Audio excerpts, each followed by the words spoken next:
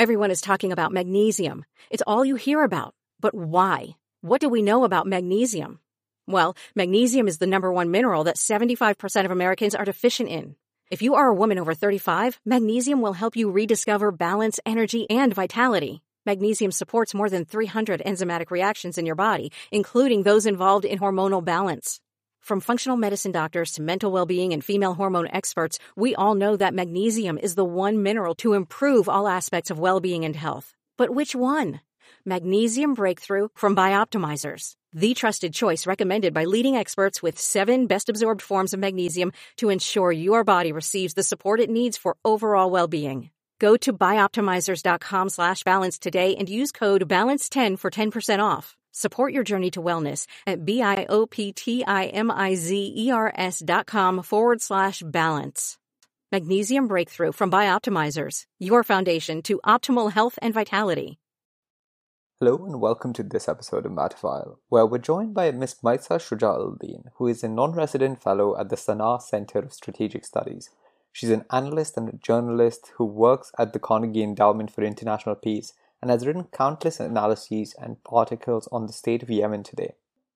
In our conversation, we talk about the origins of the Houthi movement, the radicalization of Zaydism, the nature of the Houthi movement's interaction with Iran, the relationship of the Houthi movement with other third-party actors in the conflict today, including the Al-Qaeda, including the Southern Transitional Council, and including the Hadi regime.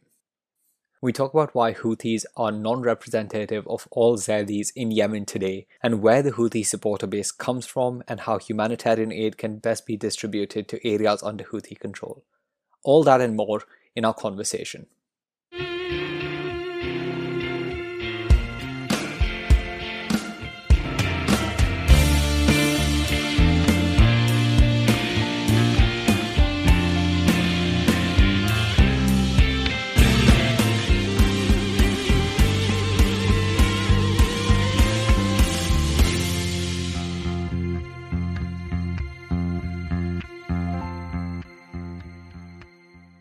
Hello and welcome to this episode where we're joined by Ms. Maysaa Shuja Al-Deen, who is a journalist and analyst on Yemen and the Yemeni conflict. Her master's thesis looks at the radicalization of Zaydism, and that's exactly what we'll be talking about today. So thank you so much for joining us today, ma'am. Thank you. Thank you for having me. Can you just start by telling us what is Zaydi Islam and what sets Zaydi Islam apart from other sects of Shia Islam? Zaydi Islam is very close to the Sunni in practice and jurisprudence, and its position towards the companions and the Sunni samples is very tolerant. But the Zaydi, there are 2 distinguishing features in the Zaydi doctrine. One of them, that Zaydi doctrine is the last doctrine that it is connecting to the Mu'tazila school, Islamic philosophical school. But this school inside Zaydism is getting very weak for the last 3 centuries, we can say. 300 years, I mean.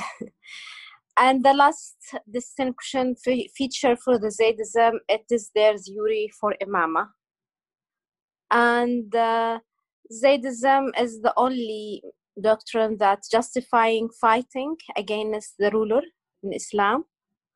If the ruler is unjust and someone feels that he's more qualified, someone this is conditioned to be to be Hashemite. Hashemites mean the descendants of the Prophet Muhammad, the people who claim they are the descendants of Prophet Muhammad. If he feels that he's qualified and he can mobilize tribes or fighting men, so he can fight this imam. So Zaydism has its very practical theory of imama, and it is the only doctrine that justified fighting. Okay, And how is Zaydism then linked to the Houthi movement or to Yemen? So what is the presence of Zaydi Islam in Yemen as opposed to other sects of Shia and Sunni Islam? Zaydism in Yemen since the 10th century, 9th century, I'm sorry. It exists in Yemen. Zaydism exists in many areas, like Iran, sometimes Iraq, Morocco, Najd, but it didn't continue. It didn't last. Only in Yemen, it lasted until now. So Zaydis are only exist in Yemen almost. And Zaydis, we can say they are 1/3 of Yemeni population. It is estimating number definitely, but we can say because they are the north of Sana'a and the southern areas around it, Sana'a, they are almost Zaydis. It is a regional tribal division. The rest of Yemenis is Shafi'is. There are some minorities, Ismailis, Baha'is, Jaws, but mainly the rest of Yemenis are Shafi'is, are Sunni. The division between Zaydism and Shafi'ism, or between Sunni and Shia in Yemen, is a regional tribal division on its first level, because this North Yemen, North Sana'a, it's not the north of Yemen, which was known before the unity. It's something different. It's another division. North Sana'a, it is a tribal area where Hamdan tribes live. Hamdan tribes is dividing into Hashid and Bakir, and it's known as Upper Yemen even before Islam. So it is a division, tribal division, because the rest area of Yemen there is no Hamdan tribes. It's Madhaj and Kinda and other tribes are living there. So it is a tribal sectarian division as well. So you mentioned that in North Yemen or in Upper Yemen, you have a tribal sectarian division of societies. Even today, are all the tribes united in the religion they practice, i.e. are all the tribes Zaydi in nature, or are there different sects of Shia Islam that set these tribes apart, or is the sectarianism just because of the regional differences between the tribes? It is the same Zaydi faction. The dominating one is Hadawi. This is in Upper Yemen, north of Sana'a, and the rest are Shafi'i. Okay. And how is the Houthi movement then linked to Zaydism? You mean how is it? From what are they continuous with Zaydism? Did they influence to other Shia schools? You mean that? Yeah. Houthis, they are typical Zaydi movement, I can say, but they first of all they adopt some things, some ideas that are somehow different than others. For example, they are always representing themselves as Shia, although Zaydis in Yemen always represent themselves as Zaydis, and they are believing that they are a unique school, is not belonging to Sunni or Shia. But the Houthis is stressing always on their Shia affiliation to connect themselves to the Shia in other areas and to the Iranian. And also, it's for the first time in their literature, for example, Hussein al-Houthi, there are some attacking to the Sunni symbols. And this is for the first time in the history of sectarian division in Yemen. Always Zaydis don't use to attack Sunni symbols. The third thing, that their leadership, Zaydis, their leadership is a normal human. It is Hashemite, he is a Hashemite, but he is a normal human that can be criticized, that can be wrong, and this is what justified that the fighting against them if they become unjust. But now they are adding a kind of holiness on their leadership. They are adapting ideas like We are not going to talk about any books except Quran. We are only committed to the holy text, Quran, and we don't care about other books, even Zaydi books, Zaydi religious books. So they are concerned about purity, and they believe that the most problematic they are like any radical group. Any radical group, they believe that any disagreement is a kind of division, and the divisions are not something about diversity. No, it's something weaken us, and we should be united. Because all of the radical groups, as you know, they are insisting in two things, or they are stressing in two things, that purity and unity also. So they believe that the unity of Yemenis will not, or of the Muslims will not exist without one leadership and one book, without unifying our reference. And this is so simplifying the situation, because this book, even the Quran, can be explained in different ways.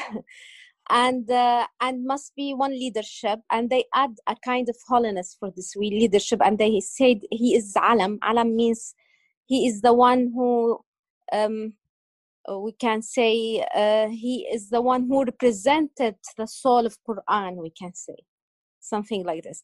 So it's for the first time the leadership of Zaydis is not a normal person, is not someone that who are honored because he is imam. No, he is much more than this. He's becoming a kind of holiness on him, which is something unique, or it's unprecedented, we can say.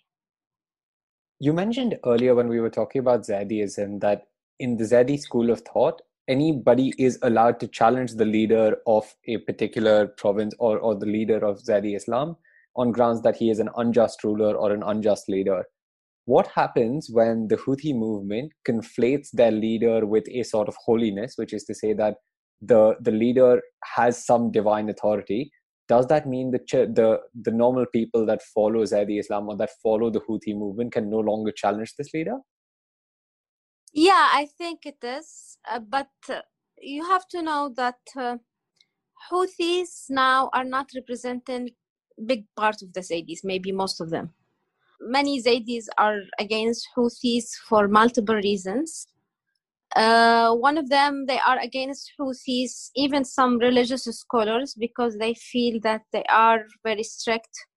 They are influenced by Salafis. They are not Zaydis that much. For other Zaydis, and it is the majority, they believe that they are trying to revive Imama, to revive the Hashemite authority, and they don't like Imama. Imama was overthrown in Yemen in 1962 by the Republican Revolution. So a lot of Zaydis, they are supporting the Republic, and they are against the idea that Hashemite is a privileged people in Yemen.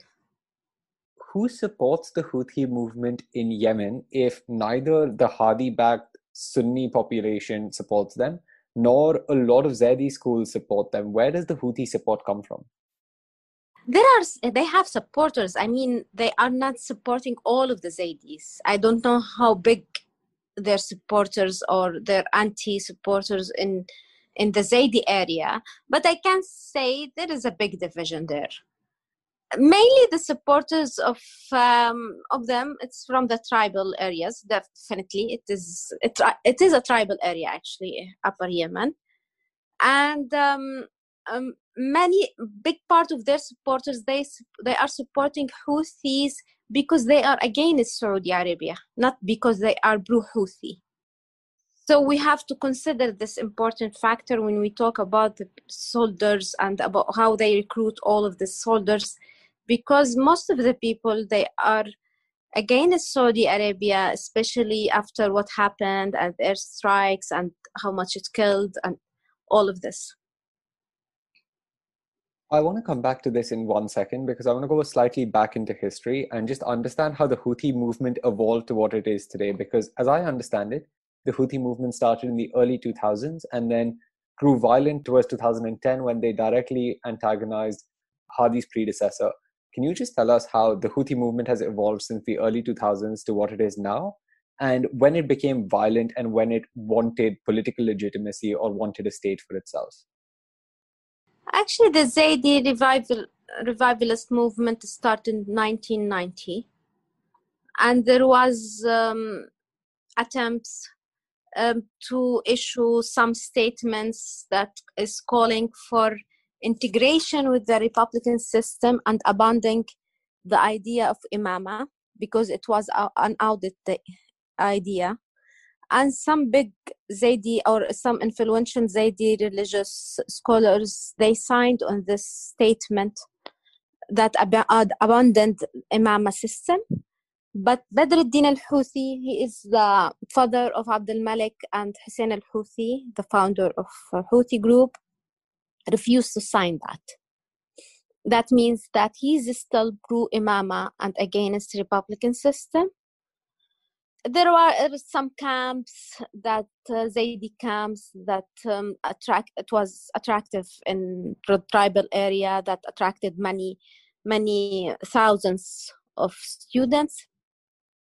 In 2000, Hussein al-Houthi returned from Sudan. He was in Sudan studying, as he said. And he started his speeches, and at that time, there are many people who surrounded him, supported him, and believe in him, in his ideas. And his speeches were we can say, were very populist. It's very simple, very direct, and it's about enemies against Iraq at that time, against the US. You can remember at that time it was 9/11, it was Iraq invasion. So, and he talked about the unjust ruler and the corruption inside Yemen.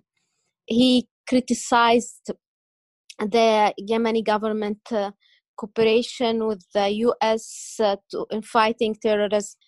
At that time, the Yemeni government started to be worried from his activities, from his influence, his growing influence in Sada city, and they ordered to arrest Hussein al-Houthi in 2004. Sorry. Definitely, we are talking about tribal, armed men in this area. His supporters refused to submit him, and fighting starts between the government and Houthi group. At that time, they turned to be violent. At that time, started the war from 2004 until 2010, and Hussein al-Houthi was killed in the first round, and it were 6 rounds of fighting, and he was killed in the first round in 2004.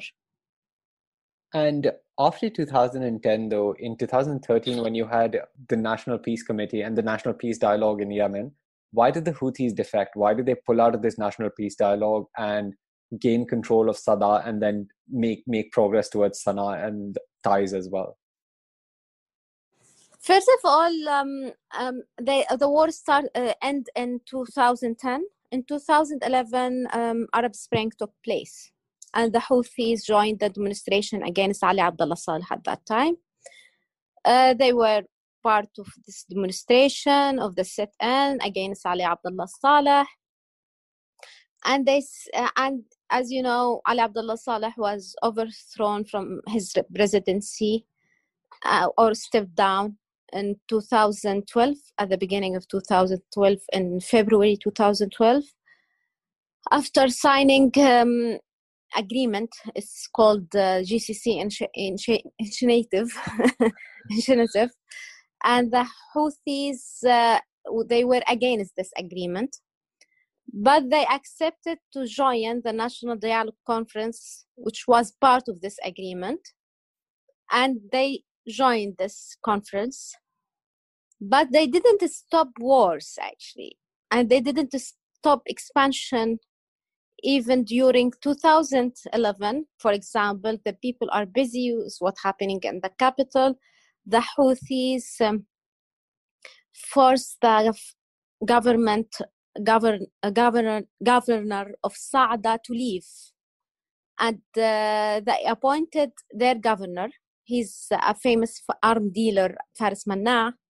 So Saada in 2011 was the first governorate of the first part of Yemen that is getting out of the central government officially. Not even only that they have big influence there and they are almost the real ruler there. No, officially there is no governor there, no official governor there, and the governor of Saada is Houthi governor. And also they involved in fighting against Salafis in Saada in 2011. And they involved in fighting against Hajja tribes, against some tribes in Hajja by the end of 2011. So they didn't stop fighting, actually. And this was one of the things that many people were against the National Dialogue Conference, that we can't start conference and start to involve in dialogue while some factions are armed, are fighting, and we have to stop this before going to the dialogue. But the Houthis at that time, they preferred to take two ways, parallel ways. One is armed, one is fighting, and this is the true important thing for them.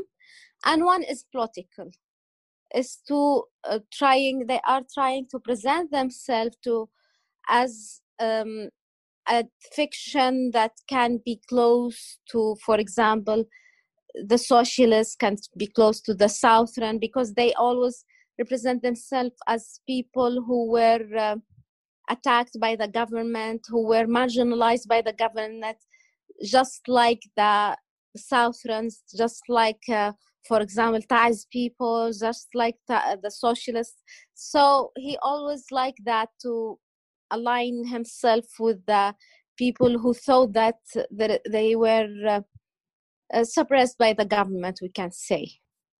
If that is the case, so the Southern Transitional Council today is also vying on the same grievance, that they were against unification and they want a separate South Yemen to rise again.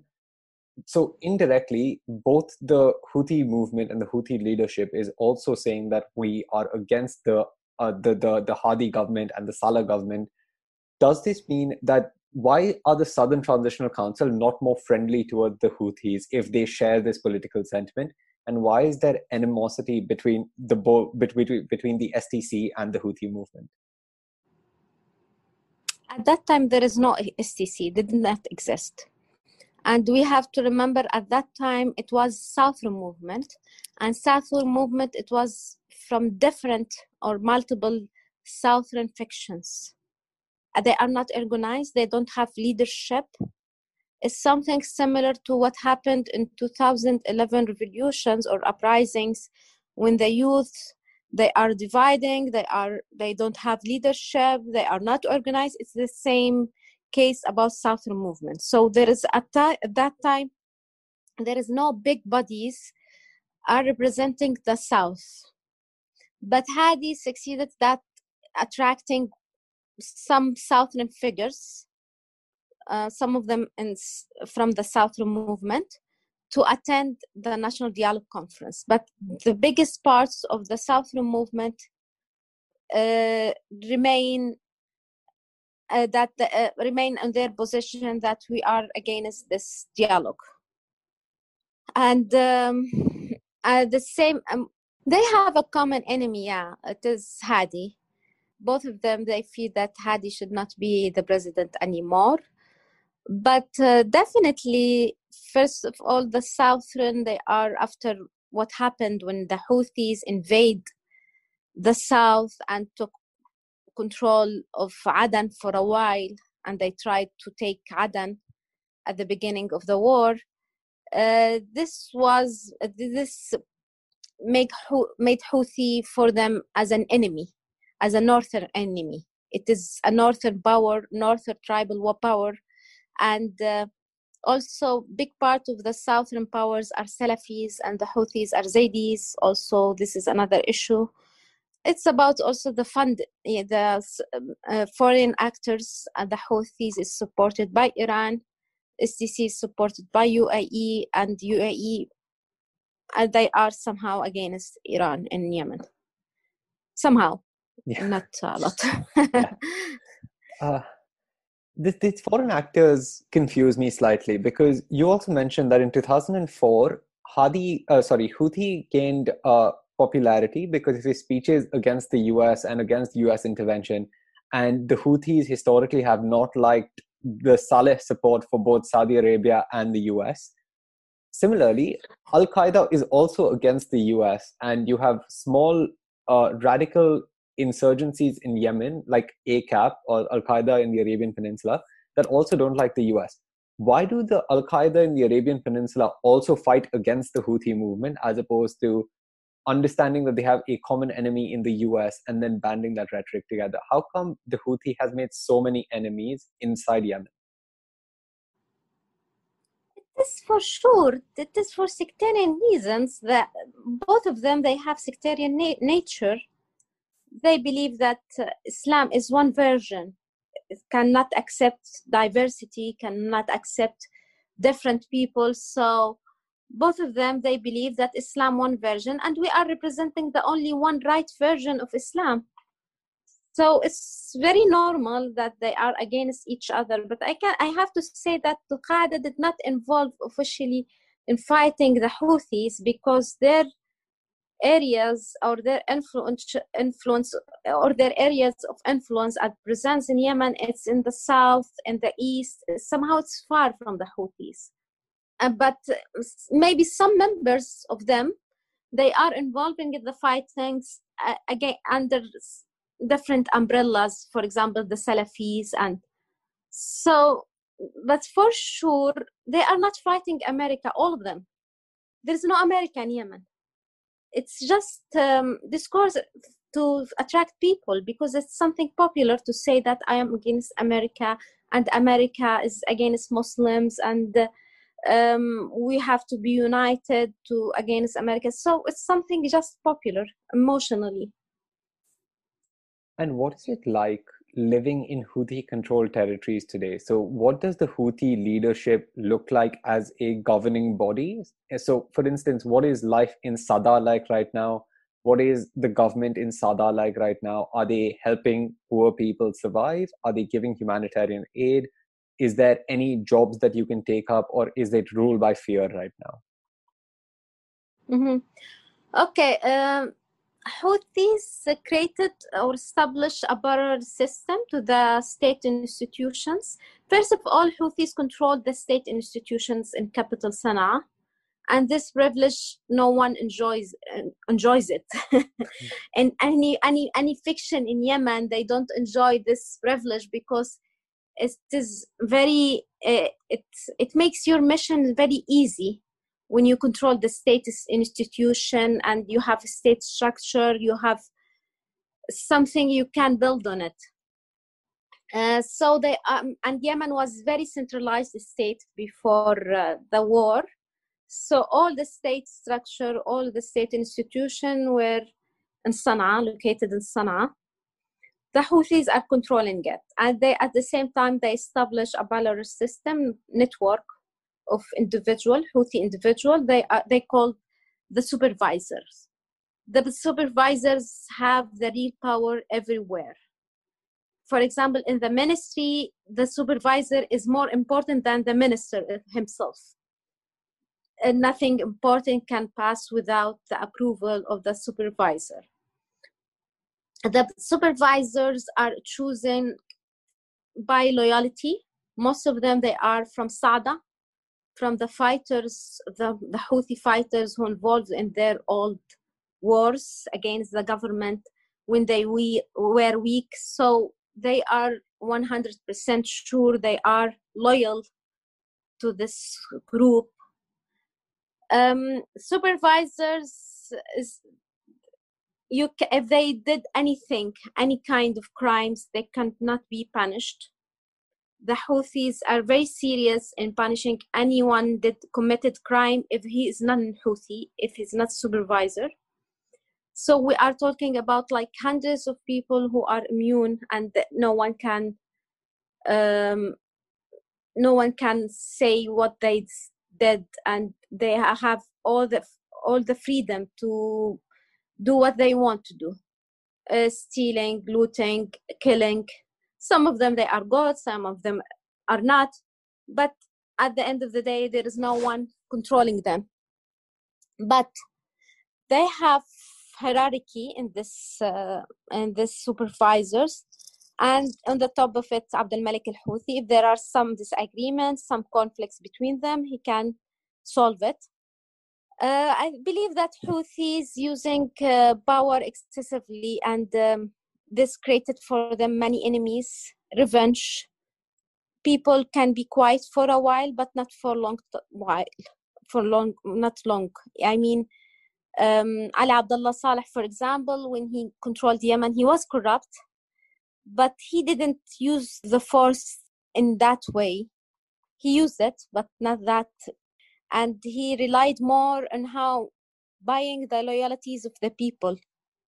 And the corruption network of Ali Abdullah Saleh was much bigger than the corruption network of Houthis. The people who are benefiting from corruption during Houthi period is much less than during Ali Abdullah Saleh. For example, during Ali Abdullah Saleh, everyone in any ministry, they have some corrupt work that provide them source of living. But during Houthi, only the supervisors who can corrupt and who benefit from this corrupt system. I think the most thing that benefit the Houthis and empower them, it is the war, the blockade. It is their excuse in front of the people why you don't provide services, why the taxes are heavy on us, why the poverty is increasing. All of the Houthis' excuse is we have war, we have blockade. And some people still believe it, but now the people who don't believe are decreasing, because they found some really rich people in Sana'a, in a very poor country, which raise questions to those people: where this money? This means there is corruption that is taking place in this country, where we are facing war and blockade. So these excuses start to turn against them. But this is in Sana'a, we can say. This is in the cities. And definitely there are some sectarian reasons for hating them in the Shafi'i cities, in the like Eb and Al-Hadayda, the Shafi'i majority population, and regional reasons. But in the tribal areas, they used to live without state services, without state presence. So many of them still support Houthis because they believe that Houthis is protecting Yemen from Saudis. So the Houthis are historically, they come from tribal societies. What does this mean for governance of Houthis within a center like Sana'a, or the center of an entire country? Is the governance becoming increasingly inefficient? Is like redistribution of funds becoming really bad? How is the royal mint controlled? What is the money printing situation like in Yemen? Are the Houthis capable of creating a functional country and a functional state or not? They are not interested, actually. They are dealing with the state, how and what benefit them with the state institutions, but they are not interested to empower the state institution to make it more effective, because they don't trust it. Simply, they trust their people, which are the network supervisors, and supervisors, they don't have experience in anything. they are fighters. They don't know engineering. They don't know security. They don't have experience in anything except fighting. So it's always difficult to deal with them. And they are from Sada, and Sada, it's a far governorate, and most of them, they are from tribal areas, from rural areas. So many of the people who are living in cities, they feel they are outsiders because they are different than them. They don't understand them. And also the supervisor don't understand their communities because there are many differences between them. And he always behave in community with the communities as he is the superior than them. So there is a gap between them and their communities, or with the different Yemeni communities. So I think they are not interested at all to build a state. What is the situation of the freedom of press in Yemen? Because you talked about the Houthis being opposed to fiction. Are they opposed to free journalism as well? And how important is free journalism in helping understand the Houthi regime right now and understanding what's going on in Yemen right now? No, there is no freedom of press. Definitely, the Houthis against this completely. And all of the newspapers, TV channels inside Sana'a or inside their areas, all of them, they are supporting to the Houthis, nothing opposing them inside this area. But now there is a phenomena of immigration of the press, and the people who work in the press, most of them, they are outside of Yemen now. Journalists and TV channels, for example, some of them broadcast from Turkey, funding by Qatar, like Mahariya, Bilqis, Yemen Shabab. Some of them are broadcasting from Yemen Today, for example, from Egypt. So we have different places that TV channels are broadcasting from there. So, but now it's different than it was. I mean that during Ali Abdullah Saleh, okay, he's not a democratic president, but he gave a big space for press freedom during his period, especially the last decade. But now no one enjoy this inside Yemen, especially under the control of the Houthis. And what do the Houthis want now? So we've gone beyond the point. So they now control Sada, Sana'a, and a lot of northern Yemen. What do they ultimately want? Do they want the entirety of Yemen to fall under Houthi control? Do they want a separate state? Do they want international recognition? What is it that the Houthi movement wants in Yemen today? The problem that the Houthi demands always changeable, and it moves from place to place. But I can say they want international recognition. They believe that Saudi Arabia, it must stop the war. But now, at the beginning, they were very willing, or more willing, not very willing. They were more willing to involve in a kind of political agreement with other Yemeni factions. But now they are feeling they are more powerful, and they don't need to do. And only the Saudis should sign with them agreement. And they don't recognize other Yemeni factions because they believe that Yemeni factions are not free will. They don't have the free will to decide. So we are going to involve in agreement with their sponsored states, which mainly the Saudi Arabia.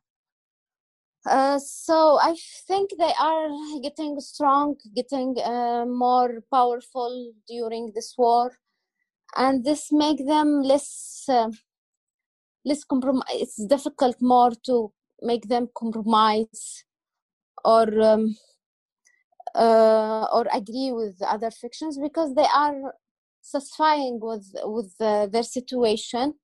They have economy resources. They have their population, the biggest population of Yemen under their control. And there's an economy war, a war economy that is establishing, and they are benefiting from it. What would it take from an international community perspective to bring the Houthis and the other factions of Yemen to a diplomatic table for diplomatic talks? Would it require either Iran to step into the diplomatic talks in support of the Houthi movement, or would it require all international bodies to step out of these peace-building talks, including Saudi Arabia and the UAE? Seriously, I don't know, but I don't have a clear idea about this. It's becoming very complicated. It's very difficult to say that Iran or Saudi Arabia or United Arab Emirates, after all their investment inside Yemen, that they have to back off and just leave Yemen and don't interfere. It's very difficult, especially that Saudi Arabia is a neighboring state.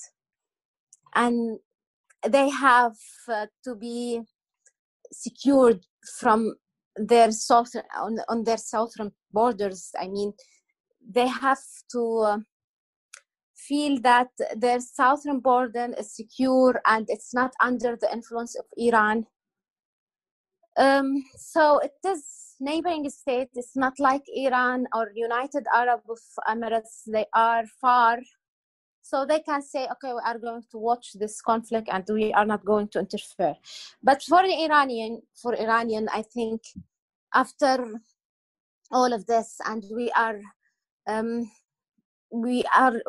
won a card against Saudi Arabia and against Saudi Arabia, and this card did not cost us a lot.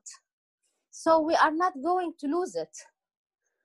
The same thing with the Emiratis. They believe that they invest a lot in Yemen and they will not step down, or they will not leave this area and this influence. That's simple. So I don't think it is easy to say that. I believe that when the regional situation change, I mean, this conflict is, it's a vicious circle because no one will win. The Sunnis will not disappear, the Shia will not disappear. They have, at some point, everyone will get exhausting and stop this. But I think we are still far from this point. This sounds incredibly complicated right now, and I don't know. I think this is why perhaps the Riyadh and the Stockholm agreements have also failed in the past 2 years.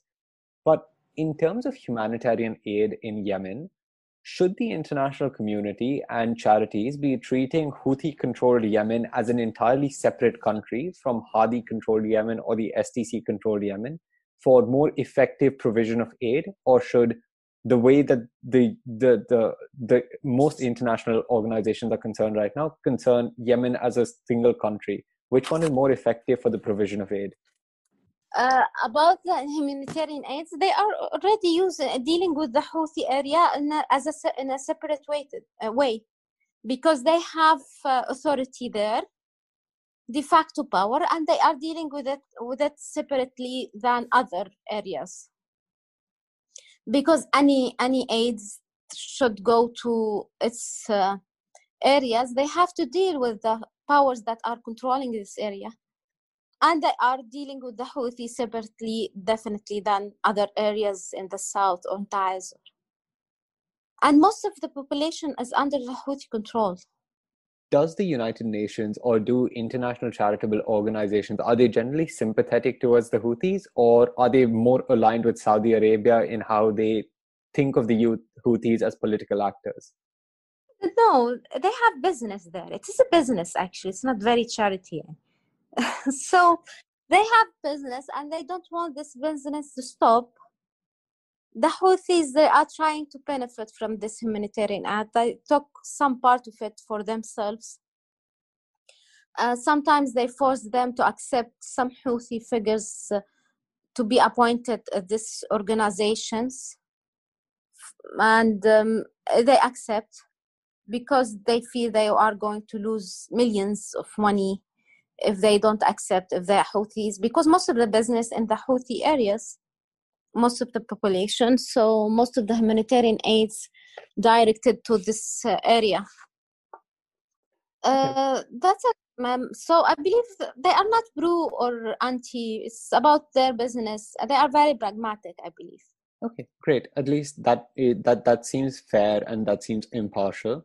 What will it lastly take the Houthis to come to a negotiating table? Do they want their own state, or do they want the entire state of Yemen? Do you think they will accept if people say, we'll give you Sada and Sana'a if you stop fighting and if you stop aggression?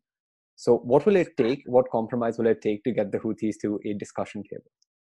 For the Saudis, they will not end the war without promising, the Houthi promise that they are going to reduce their relationship with Iran. The Saudis ask for immediate cut in relationship with Iran, and the Houthis said, okay, we are going to reduce it to the normal level.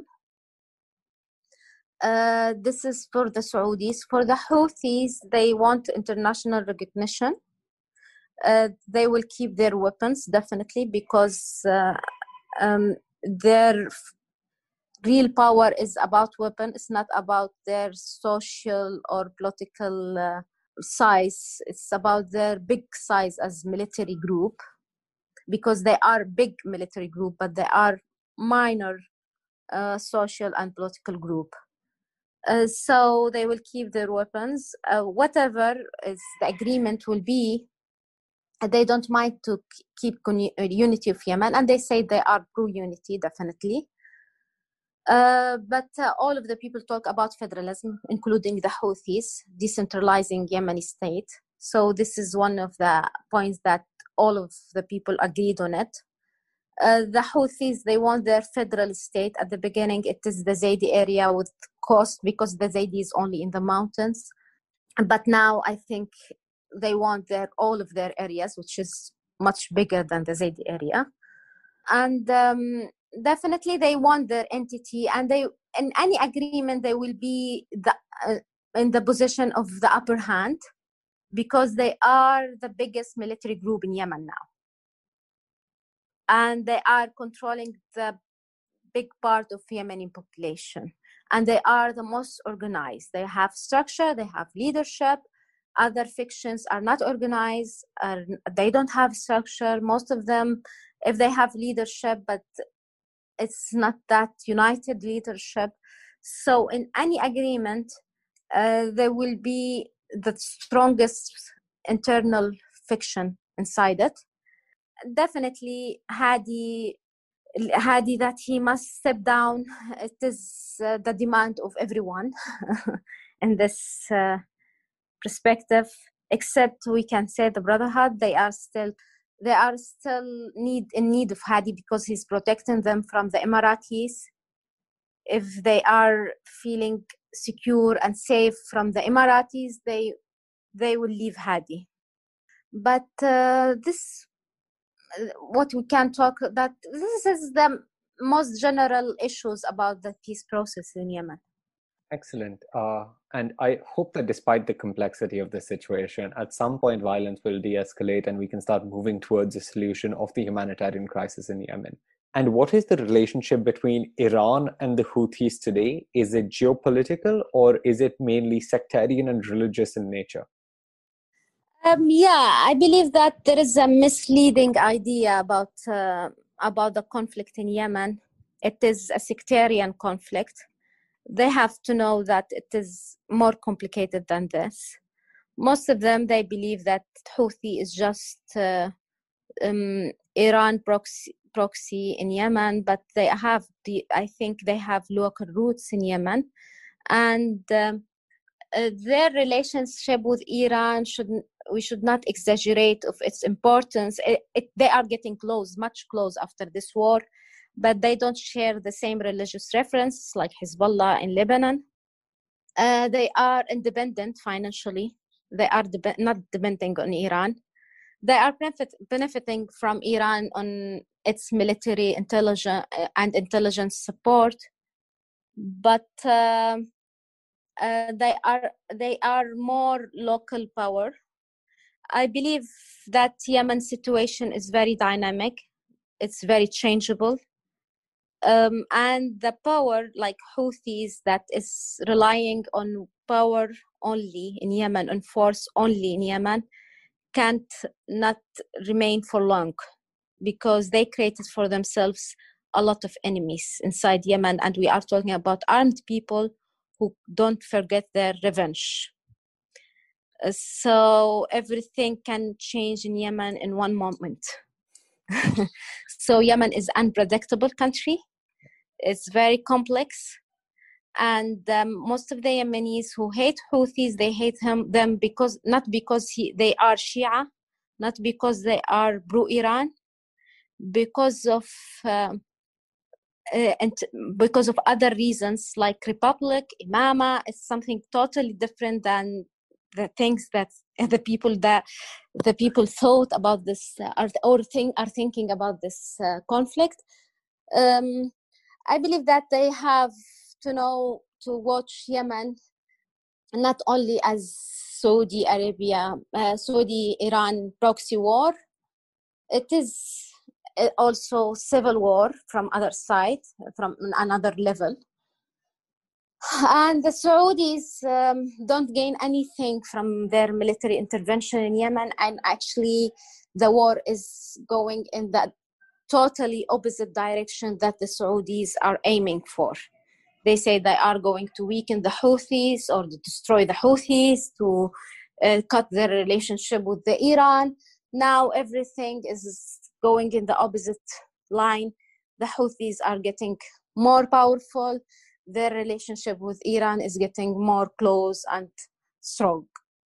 Lastly, Maysaa, would you have any recommendations for news channels or for books that we can read to help better understand what's going on in Yemen today?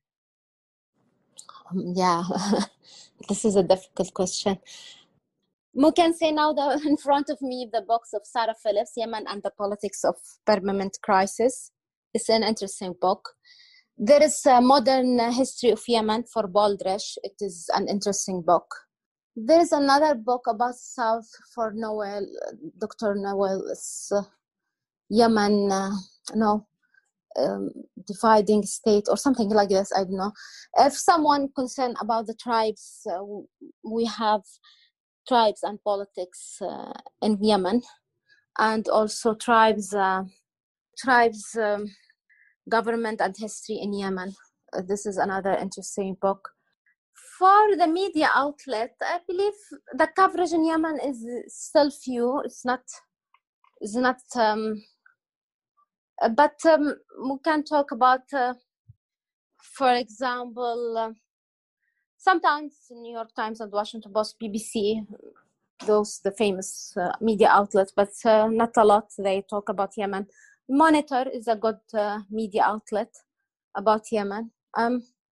Maybe personal accounts on Twitter work better with the people who are interested in Yemen, because we have several writers and people who are following the situation in Yemen on Twitter, but also it needs to enable translation in your Twitter. There is a Yemeni website, but I think the English version stopped. It is Al-Masdar online. It was good. And Sana'a Center, they have monthly review of Yemen, which is also interesting if anyone wants to follow what is going what are the updates, the monthly update in Yemen. So we can register and follow it. I think those are all great recommendations, and I would recommend following Maysaa on Twitter because she is excellent and offers some really, really good insight as to what's going on in Yemen.